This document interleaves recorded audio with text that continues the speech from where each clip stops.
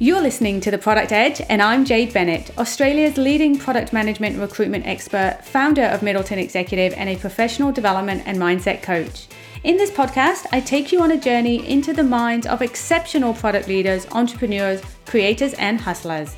In each episode, I introduce you to experts in their field, and my mission is to help every product professional level up and reach their full potential by providing you with the skills, insights, and tools that you need to excel in your career and gain your product edge.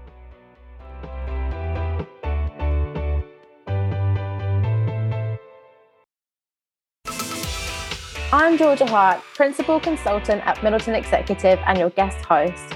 I'm passionate about all things product and tech and can't wait to explore some amazing topics with Australia's top product leaders. Joining me today is Amanda Ralph. Amanda is a successful product strategist and leader who has a passion for creating and developing market-leading commercial and customer value through building and designing products that serve and services that customers love.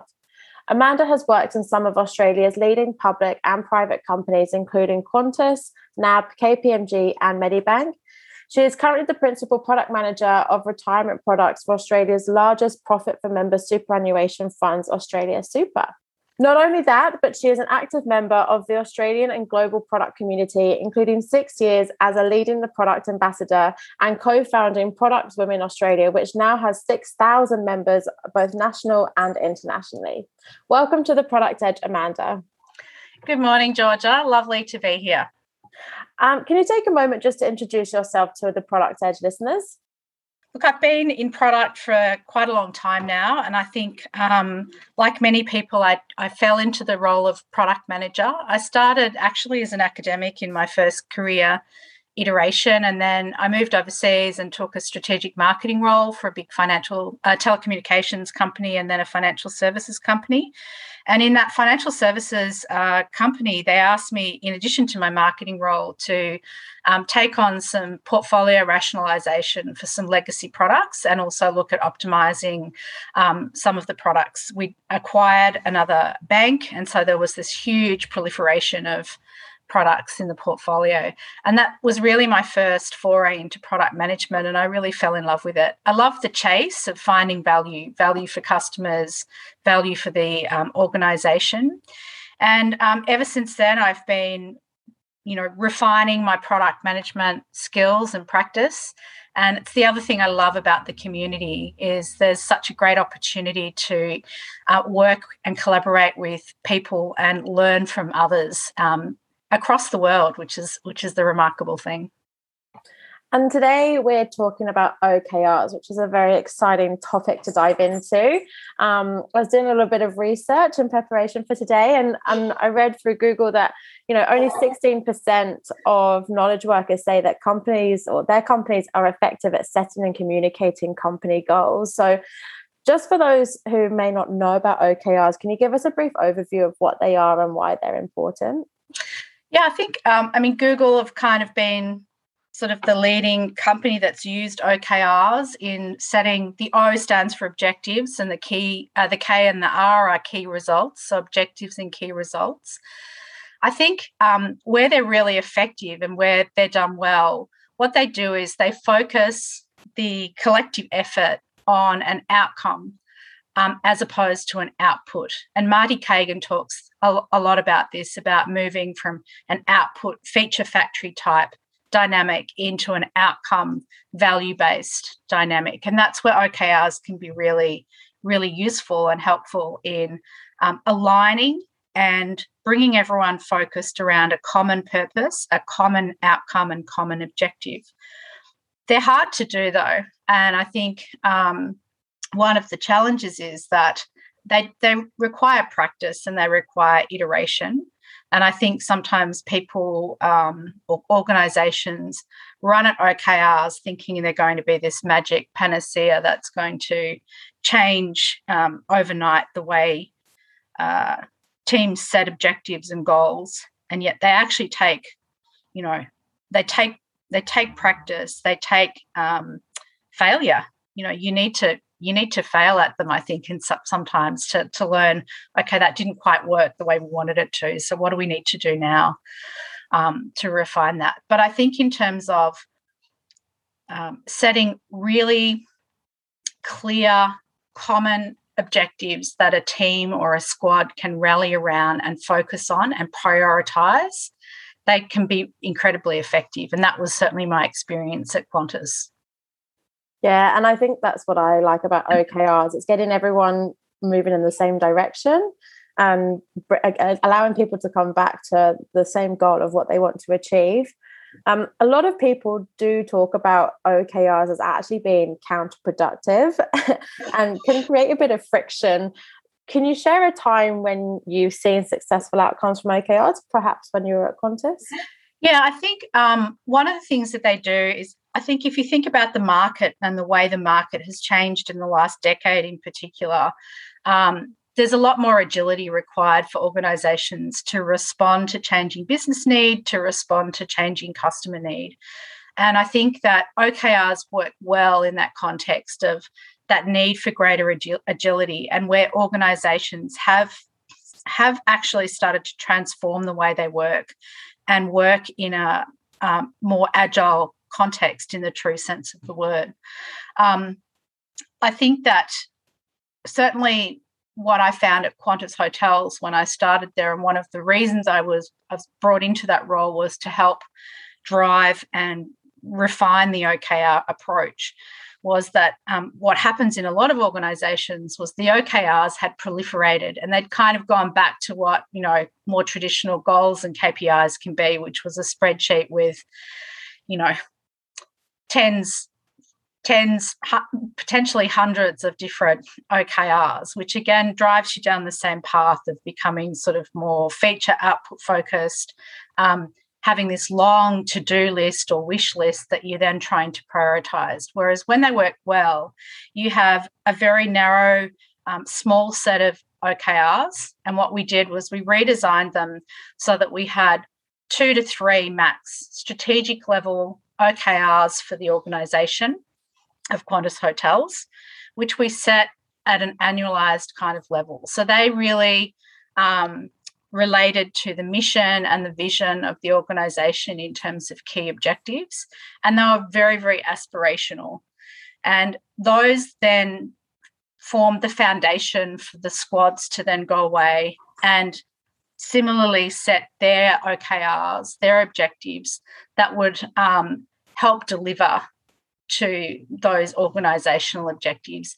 And each squad may have only 2 or 3 OKRs that they were then working on and focused on.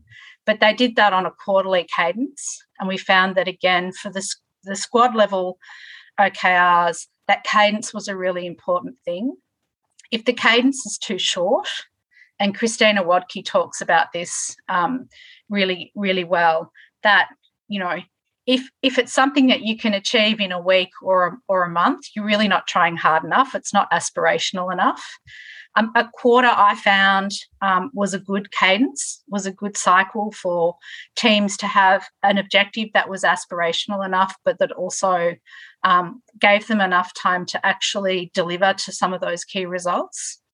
And those key results can be start to have sort of lead and lag measures within them as well, so that you're starting to get some of the key results might not materialise till much further down the sort of business cycle, but you can have some lead indicators in those key results that give you a sense of whether you're actually on track or being successful in meeting those outcomes.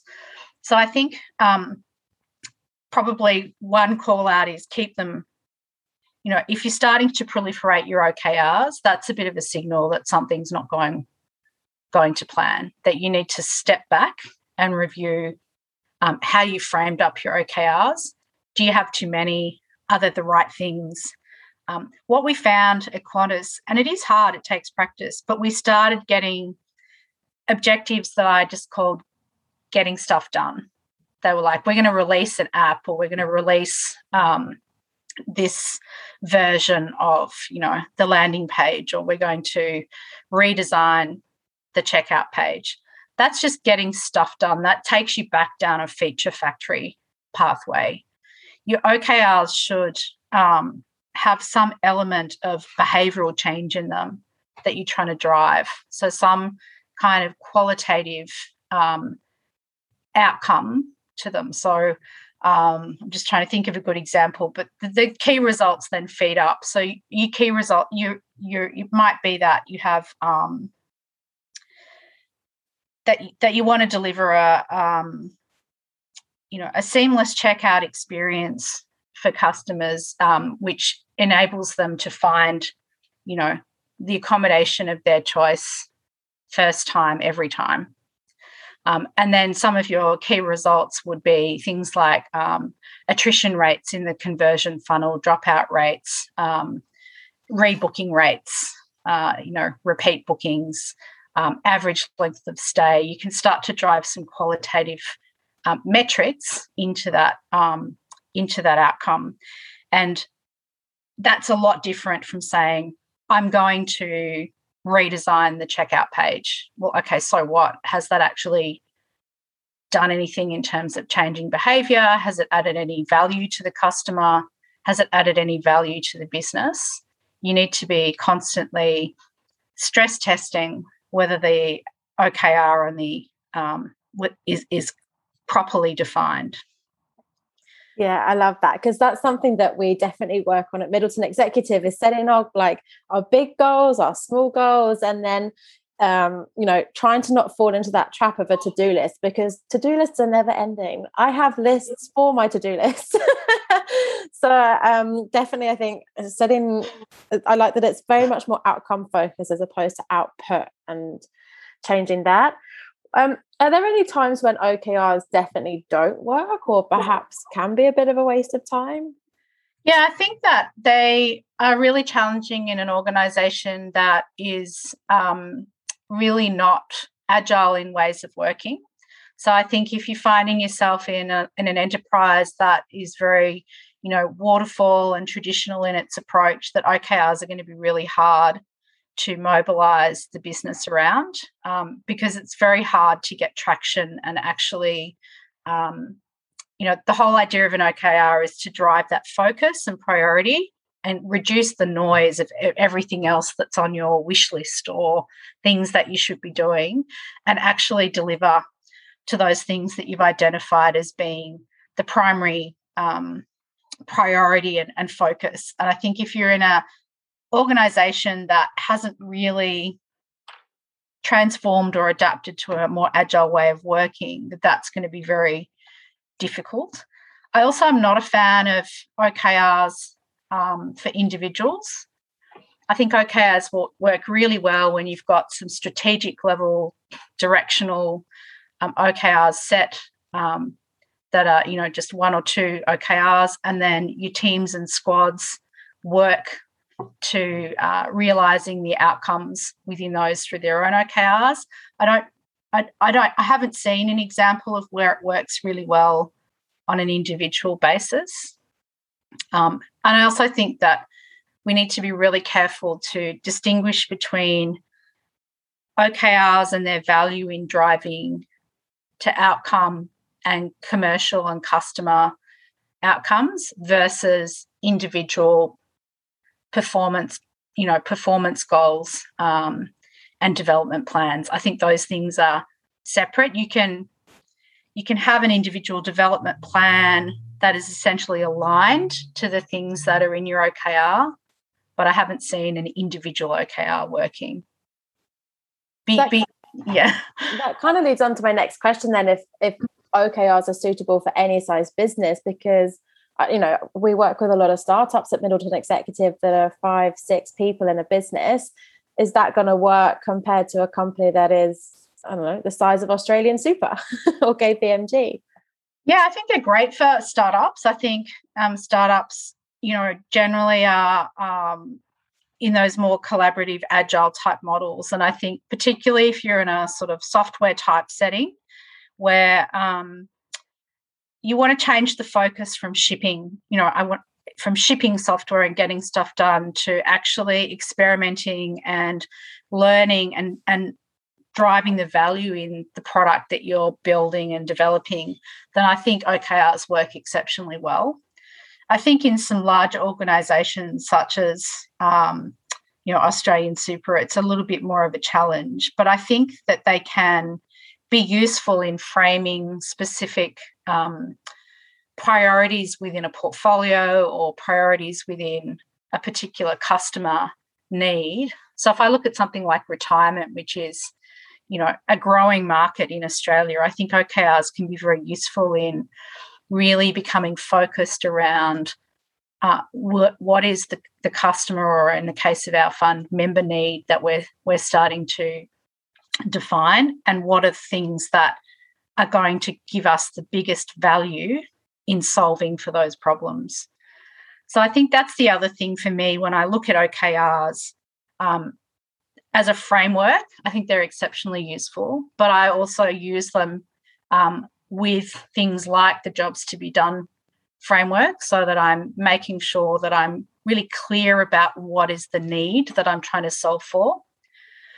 Because if that's not well defined, then it doesn't matter how good your OKR is crafted, you're essentially missing the point of solving for something that customers care about or value. The other thing is, and Jeff Golelf talks about this as well, is that OKRs also work exceptionally well when you've got continuous discovery.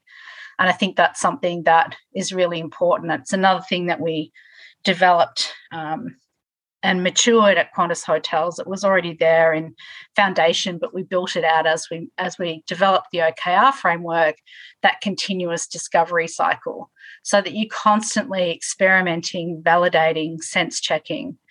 Is this the right thing to focus on?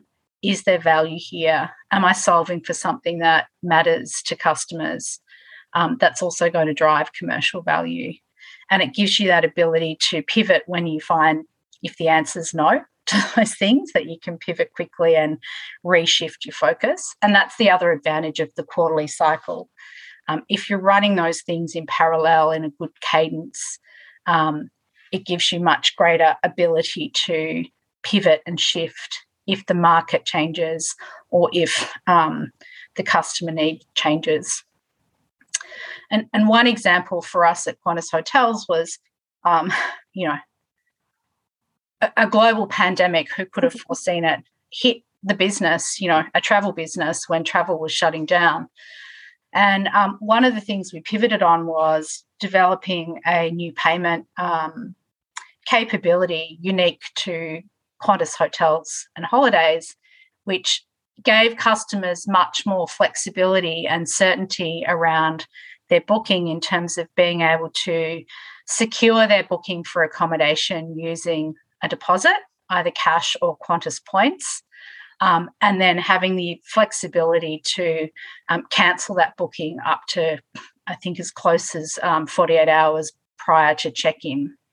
Because, if you recall, and it still goes on today, when things are shifting, I've booked accommodation and then all of a sudden I can't go. And, it was all very frustrating for customers and frustrating for our suppliers as well. Whereas the payment deposit pay that we developed, which we did on the back of that OKR cycle and that customer discovery, gave our suppliers more certainty, gave our customers more certainty and reassurance, and was the uptake of it was exceeded our expectations, which showed that there was definitely a latent need and no one else was really addressing it. It was also that ability to use points or cash or a combination of the two, which was a real differentiator in market to other providers.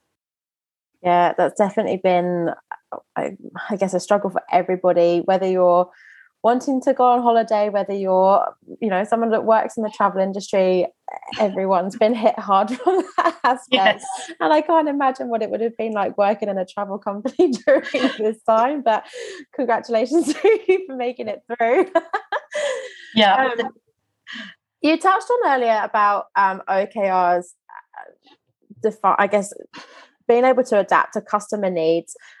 I talked in a previous episode about how the goals that you're setting should align with business needs and the customer need, because we're all in business for the same reason, most of us.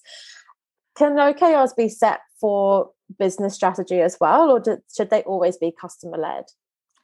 I think there should be customer-led, but I think in the key results, that's where the business value starts to come through. So if they're customer-led but you don't have a commercial metric that actually underpins what success looks like for meeting that customer need, then it probably is telling you that it's not the right thing to be focused on.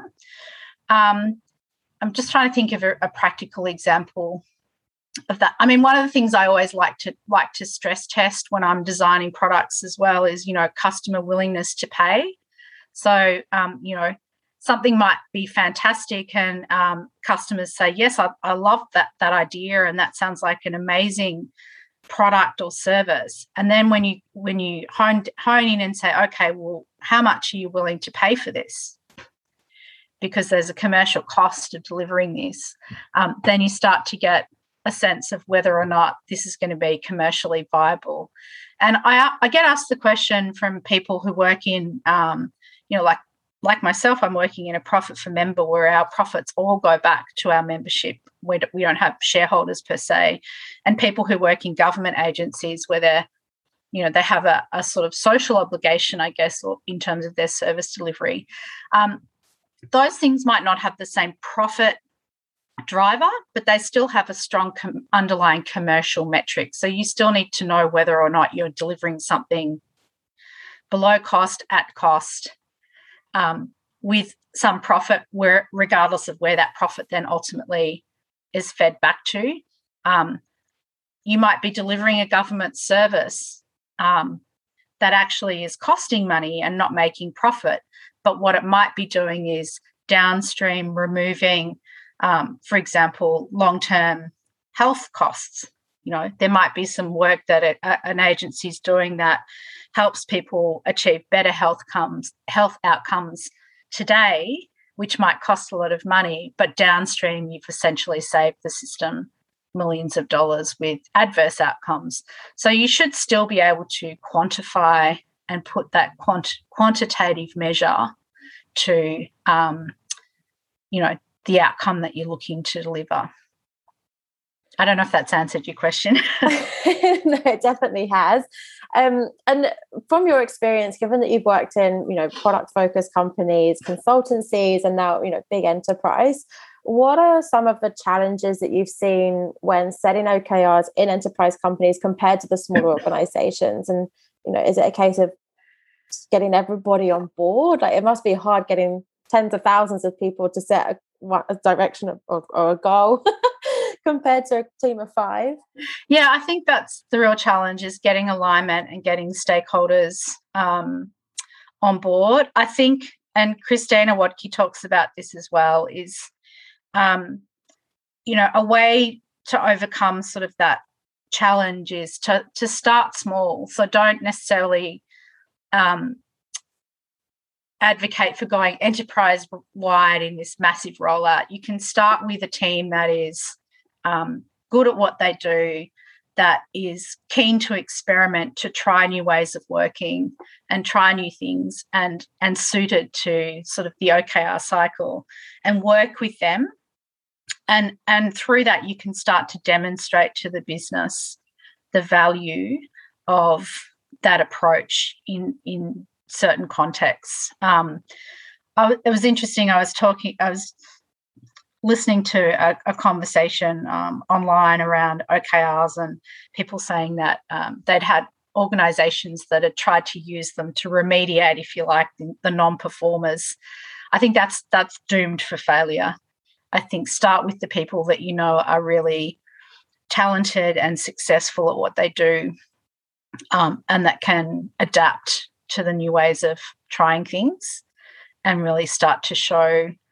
I think we showed that at Qantas. What it was really successful in doing was cutting out a lot of the other noise, cutting out, that wish list, and getting people really focused and collaborating around a common focus and common outcome. And OKRs should be aspirational. There should be a stretch element to them as well. If they're really, really easy to achieve, then they're probably not set at the right level. But talented people love that challenge. They love that opportunity to come together and collaborate and work with other equally talented people around something that is quite challenging and aspirational. I think the other thing is that OKRs in themselves don't also magically remove the need for all the other, whatever you want to call it, BAU, continuous improvement. Product debt is real, tech debt is real.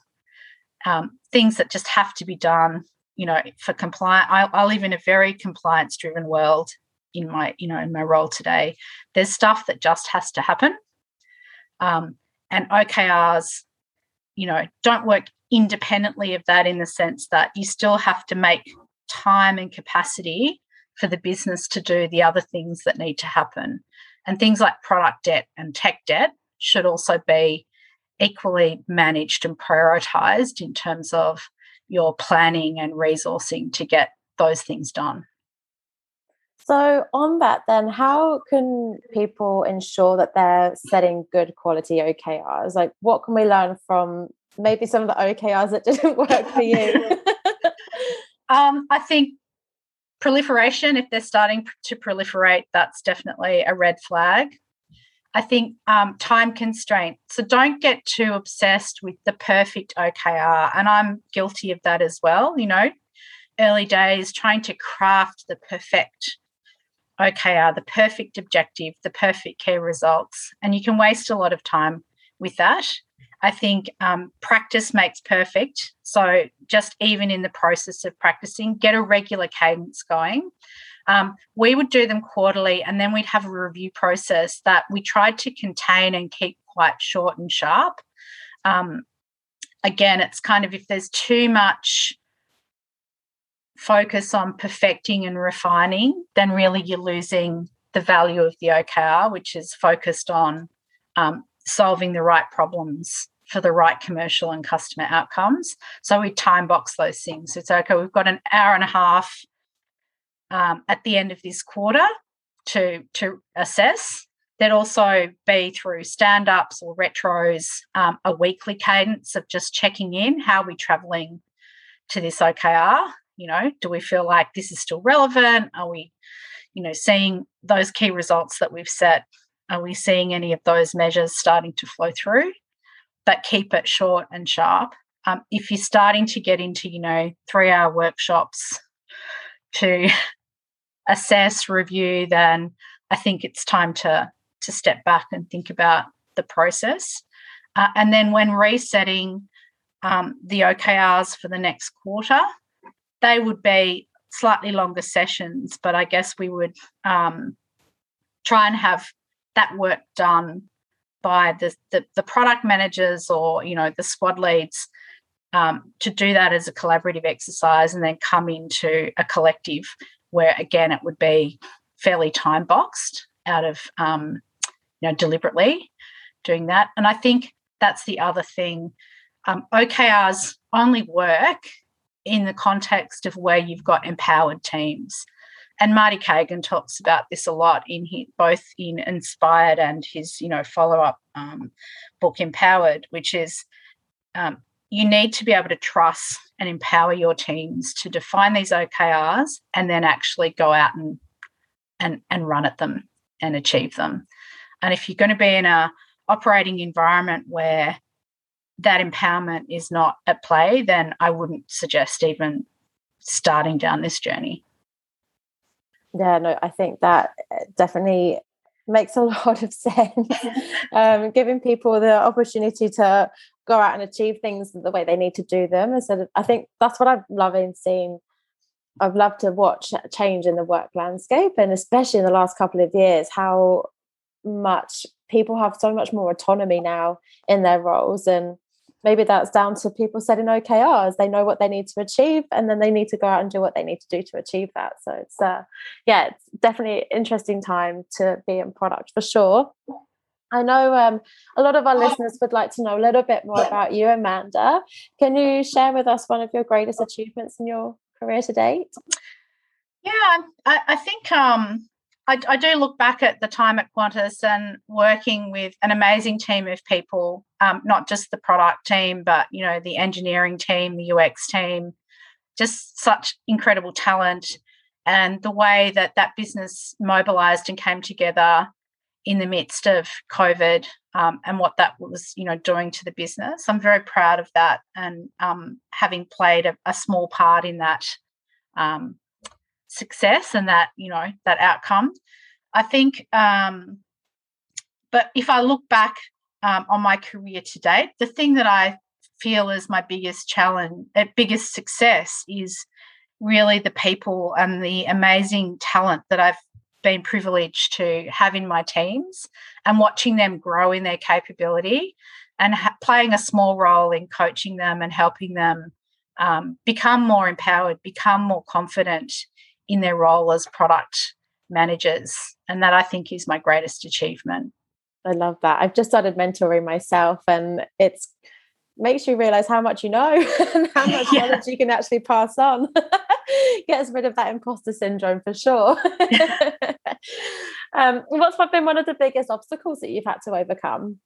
I was going to say imposter syndrome. It's kind of, I think, it's allowing yourself the sort of vulnerability to acknowledge what you don't know.